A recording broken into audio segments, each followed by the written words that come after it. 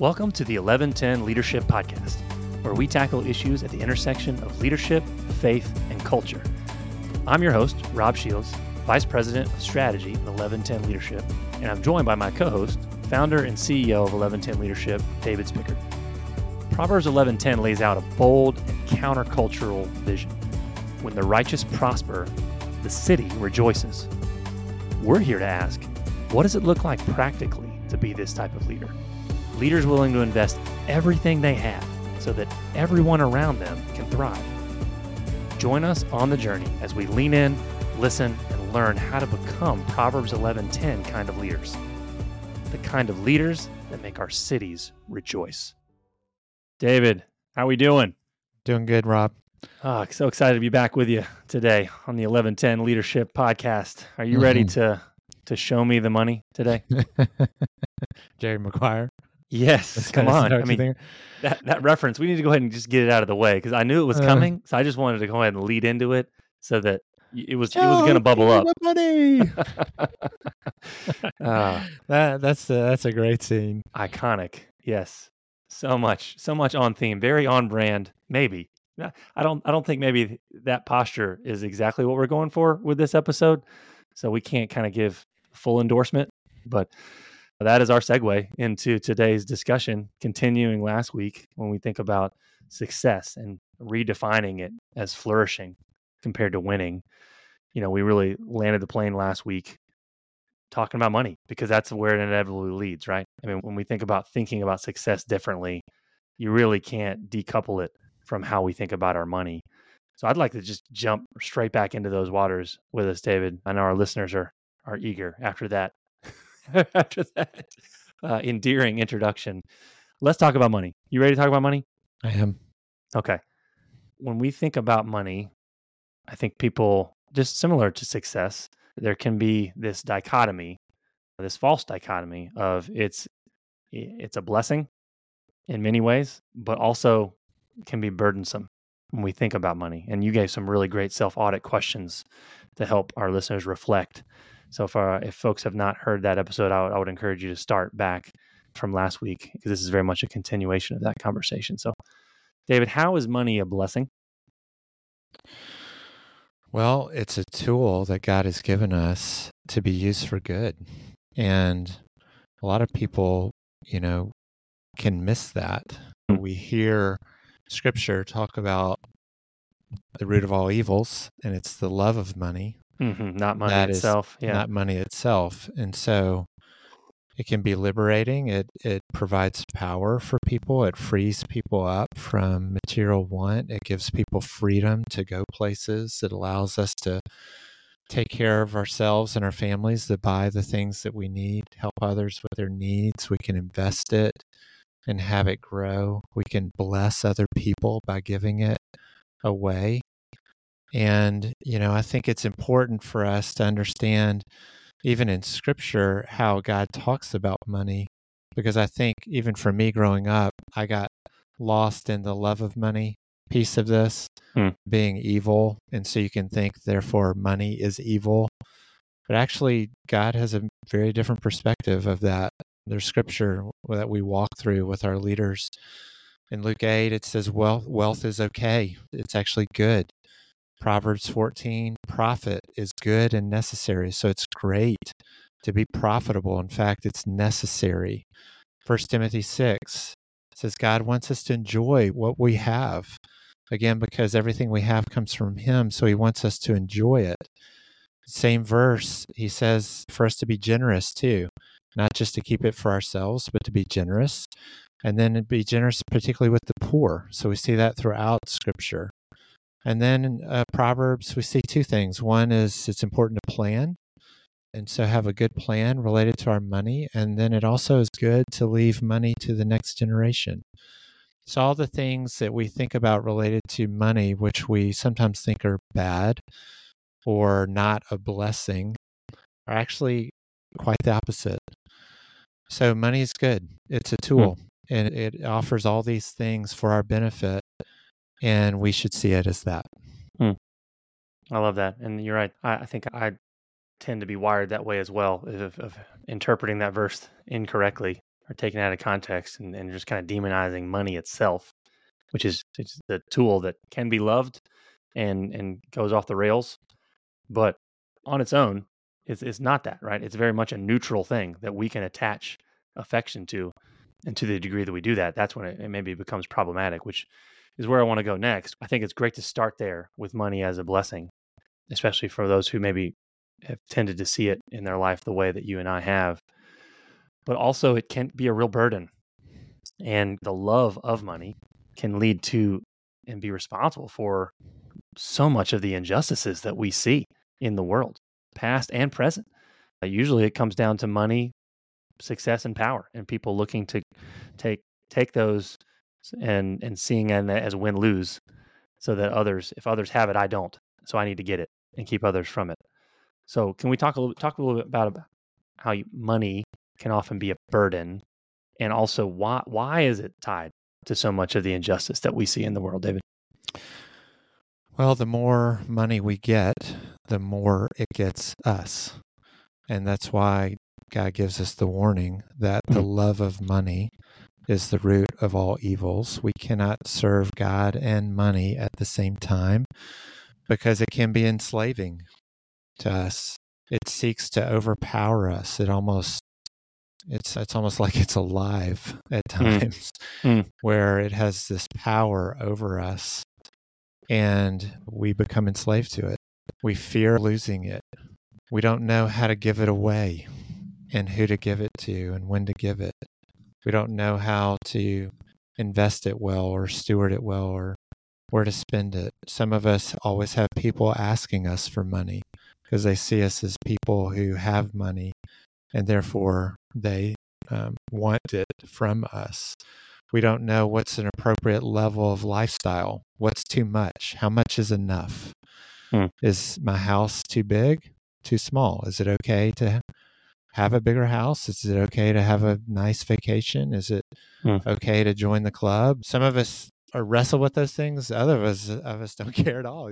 We're fine to buy certain things. How much do we shop? How do we look at our budget? We talk about, you can see to someone's heart when you look at their checkbook, right? So it is the reason why God gives us that warning. And then, when you talk about this injustice piece, some of it is tied to money because it's largely centered around an abuse of power. But God also gives some real instruction around the way we think about our resources, and particularly when we think about being just, and we talk about the quartet of the vulnerable and having hearts for the poor. Not giving generously is not just stinginess according to Scripture, but unrighteousness. And to not share our bread with the poor is sin and violation of God's justice. So if we don't share what we have with the poor, we are considered robbers, which I don't know that we have really looked at those passages in Scripture and sat with them. And, I read those and I go, God, that can't be right. A robber? What do you mean a robber? That I'm stealing? And what he's saying is we're stealing from him. We're stealing from the things that he's given us. If God's heart is for the poor, if God wants to see everybody win, and we go back to this idea of success is flourishing, then we're going to have to use our money in such a way, use the money God has given us, not our money, for those around us who are hurting and broken. And if we don't, we're considered that we're stealing from God. Those are passages and words that we cannot overlook and just think that was for somebody else, or that was for back in the day. So when we're working with leaders, particularly businesses, money, of course, is at the centerpiece of all of what they're doing and even thinking about. And we found it to be, it's like a web, I would say, of things that are connected to each other, where you just can't get away from money and its impact on all levels of a business. So a leader really has to take inventory of how he or she feels about money. Yeah, there's a lot of layers to this onion. And we think about money as a blessing. We think about how it can easily be a burden, and when you kind of set your heart on it, and you maybe define even your own success by a certain amount that you never seem to can catch, right? That stat of when you ask people of all income levels what would be enough, and the average amount across every income demographic was $10,000 more than whatever they had. Mm-hmm. That's in every human heart across class. We always want more. It's insatiable. And when you talk about injustice, I think bringing it back to scripture, as we often do, God has a plan. God had a plan for addressing injustice, and it was economic. And it's right. Talk about scriptures that aren't talked about very much, David. Take us to church for a second, because it's there, but it's pretty bold. Well, they're in Leviticus, which That's a tough one. Those year-long reading plans where you're doing really good in Genesis and Exodus come February. So this is important. Obviously, passages that we overlook or again think that these were set for times back in the day and not for us today. But God, again, because God understands that the root of all evil is the love of money, and therefore he wants to free us from it. And so he gave us just economic policies to pursue. He gave the people of Israel these things so that they would be free from the love of money and experience his fullness, which is what is in store for us. If we're all stressed out and we're strung out and we're anxious and worried, God gives us a formula for how to do that. And it's counterintuitive. It's for us to think through how we have freedom with the money that he's given us. So the first one is gleaning. It's in Leviticus 19. It's this idea that when you harvest a field, you don't go all the way to the edge, but you leave some on the edges so that the poor could come behind you and glean from those edges so that they could work for themselves to provide for themselves. So this is not for them to rely on benevolence. So a lot of people who are leaders or people of wealth think that a good stewardship of our money is to go out and make as much money as we possibly can and then give away the excess of what we don't need. And while there is some good in that, there's goodness in being generous and actually doing well to make money and then giving it away. God is saying, whoa, wait a second. Don't go all the way up to the edge. Go up whatever percentage you think of, 90%, 85%, 92%. Leave some margin. Yeah. Leave some margin, whatever it is. Leave some profits on the table. Don't maximize all your profits. And don't just give all your money away for benevolence or charity, but instead create opportunities and resources for people to work, for people to experience their dignity and their value, people who we might overlook, and give them the opportunities to go glean the rest of the fields and provide for themselves and their families. That's fascinating. Yeah. That God would do that. Yeah. That is so wise on his part. And it also gets to his heart. Yes. And what he's about. And we just don't want to miss that. We just don't. So, how do you think about that for today? Well, there's all kinds of ideas about how that could be.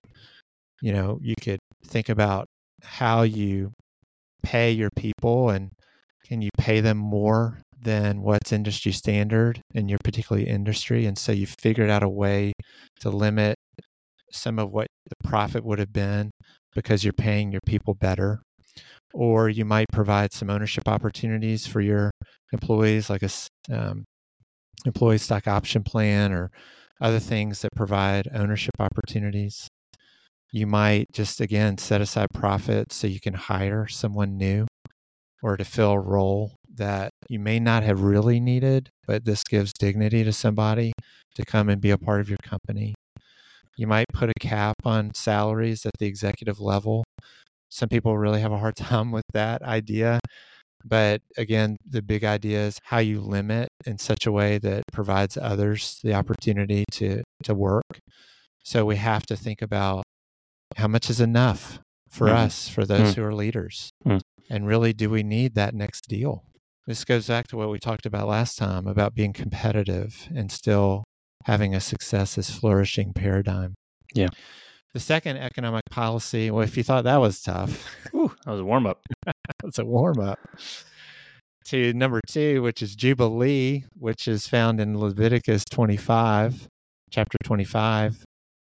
Every 7th year was a year of Sabbath, just like every 7th day is a Sabbath, a gift for us. But back in the day with the people of Israel, every 7th year was a year of Sabbath where debts and slaves were freed. So every 7th year, debts were forgiven and slaves were freed. But then there was the Jubilee, and it was every seventh year, or the 49th year. And it comes around this idea of 7 being perfection in the Bible. And this is where everyone had a once-in-a-lifetime opportunity to start over. Land would go back to original owners. No matter how irresponsible people had been with stewarding their stuff or not stewarding their stuff, everyone went back to zero, and we started off with everything as it was from the beginning. And so this was the year of Jubilee. Debts were forgiven, people's land was given back, and everybody started over. And this was intended so that there would be no poor among them, that everybody had the chance to win. And so making that into modern day examples can be much more challenging, but the principles still apply. It's this understanding that we live in a we society, not a me society, that everything that I have comes from God, that my money and possessions don't save me, so that I can be open-handed and generous, that injustices need to be resolved no matter whether people have been responsible or not. That's a really challenging one. And then, sometimes debts just need to be forgiven. You might have a debt that you owe someone or someone owes you, and you might need to forgive that debt, even though that person has been irresponsible. And me saying that may be blasphemy for you to consider. But that's what God is talking about. And because they won't learn their lesson otherwise. I don't know. I mean, this is hard stuff. This is where it hurts. This is where we think everything that we have is ours, and it comes from our hard work. And of course, we worked hard, but God gave us the ability to work hard. God opened the doors. God helped us make the sale. God landed the deal. He used our work and our efforts, but it was ultimately Him. He could have shut it down in a moment, but He didn't. So, man, I just, as I'm saying these things, I'm very convicted because I'm not saying anything that I do. And that's the point. Like, we're all on this journey, and we just have to encourage one another, encourage ourselves to believe that these things are true. And we know them to be true because we know that these are the things that keep us up at night, that enslave us, that we want to be free from. And man, can't there be a better way? Yeah. But let me just say this again. All of us, particularly most of us who are listening to podcasts, are extremely wealthy. If we live in the United States compared to the rest of the world, we're at the top. I don't know. What's the percentage? 5% at least? Yeah. Maybe it's even 3% of the world's wealth. And we have freedom and decisions that we can make. And I don't mean to dismiss particularly those who really are struggling or in poverty. I spent my entire career in that world, and I understand and have seen the challenges that people face. This is meant for us to have freedom with our wealth. that God has given us, and not to feel like we're enslaved by it or under some real guilt and shame that comes from it, but instead to steward it for God's peace and justice. When we work with companies, we tell them, go for it, make money, be profitable, grow, provide jobs, understand your why, because you're co-creators with God and you are continuing his creation, and we glorify him through our work, and we glorify him by doing well and by doing excellent work that allows us to earn the kind of money that comes from doing excellent work. Go for it. Don't hesitate. But remember, go to 90%. Go to 93. Intentionally think about margin, and think about being connected to the things that God cares about, because in its welfare, that's where we will experience our welfare. Jeremiah 29. Through being just, it's the pathway for us to thrive. You want to thrive? This is what God is telling us to do. I love that, David. When we think about gleaning in this concept of Jubilee, it kind of breaks our brains a little bit, right? When we try to think, because we're kind of wired, especially high achieving people who are in kind of leadership roles in the business space. You want to turn it into a traction goal, right? And these things just don't map that cleanly. Honestly, we'd love it to. Honestly, you and I would love it to, right? If we could just kind of bundle these concepts up really neatly and cleanly and say, well, it's just as simple as go do this. But I love that what you spent most of the time talking about and how we're landing the plane here is not a prescriptive action. It's not a formula. It's a posture, right? And you're talking about earlier this idea of don't just go get it and then at the end say, I'm going to be generous one day. Because it doesn't work like that, right?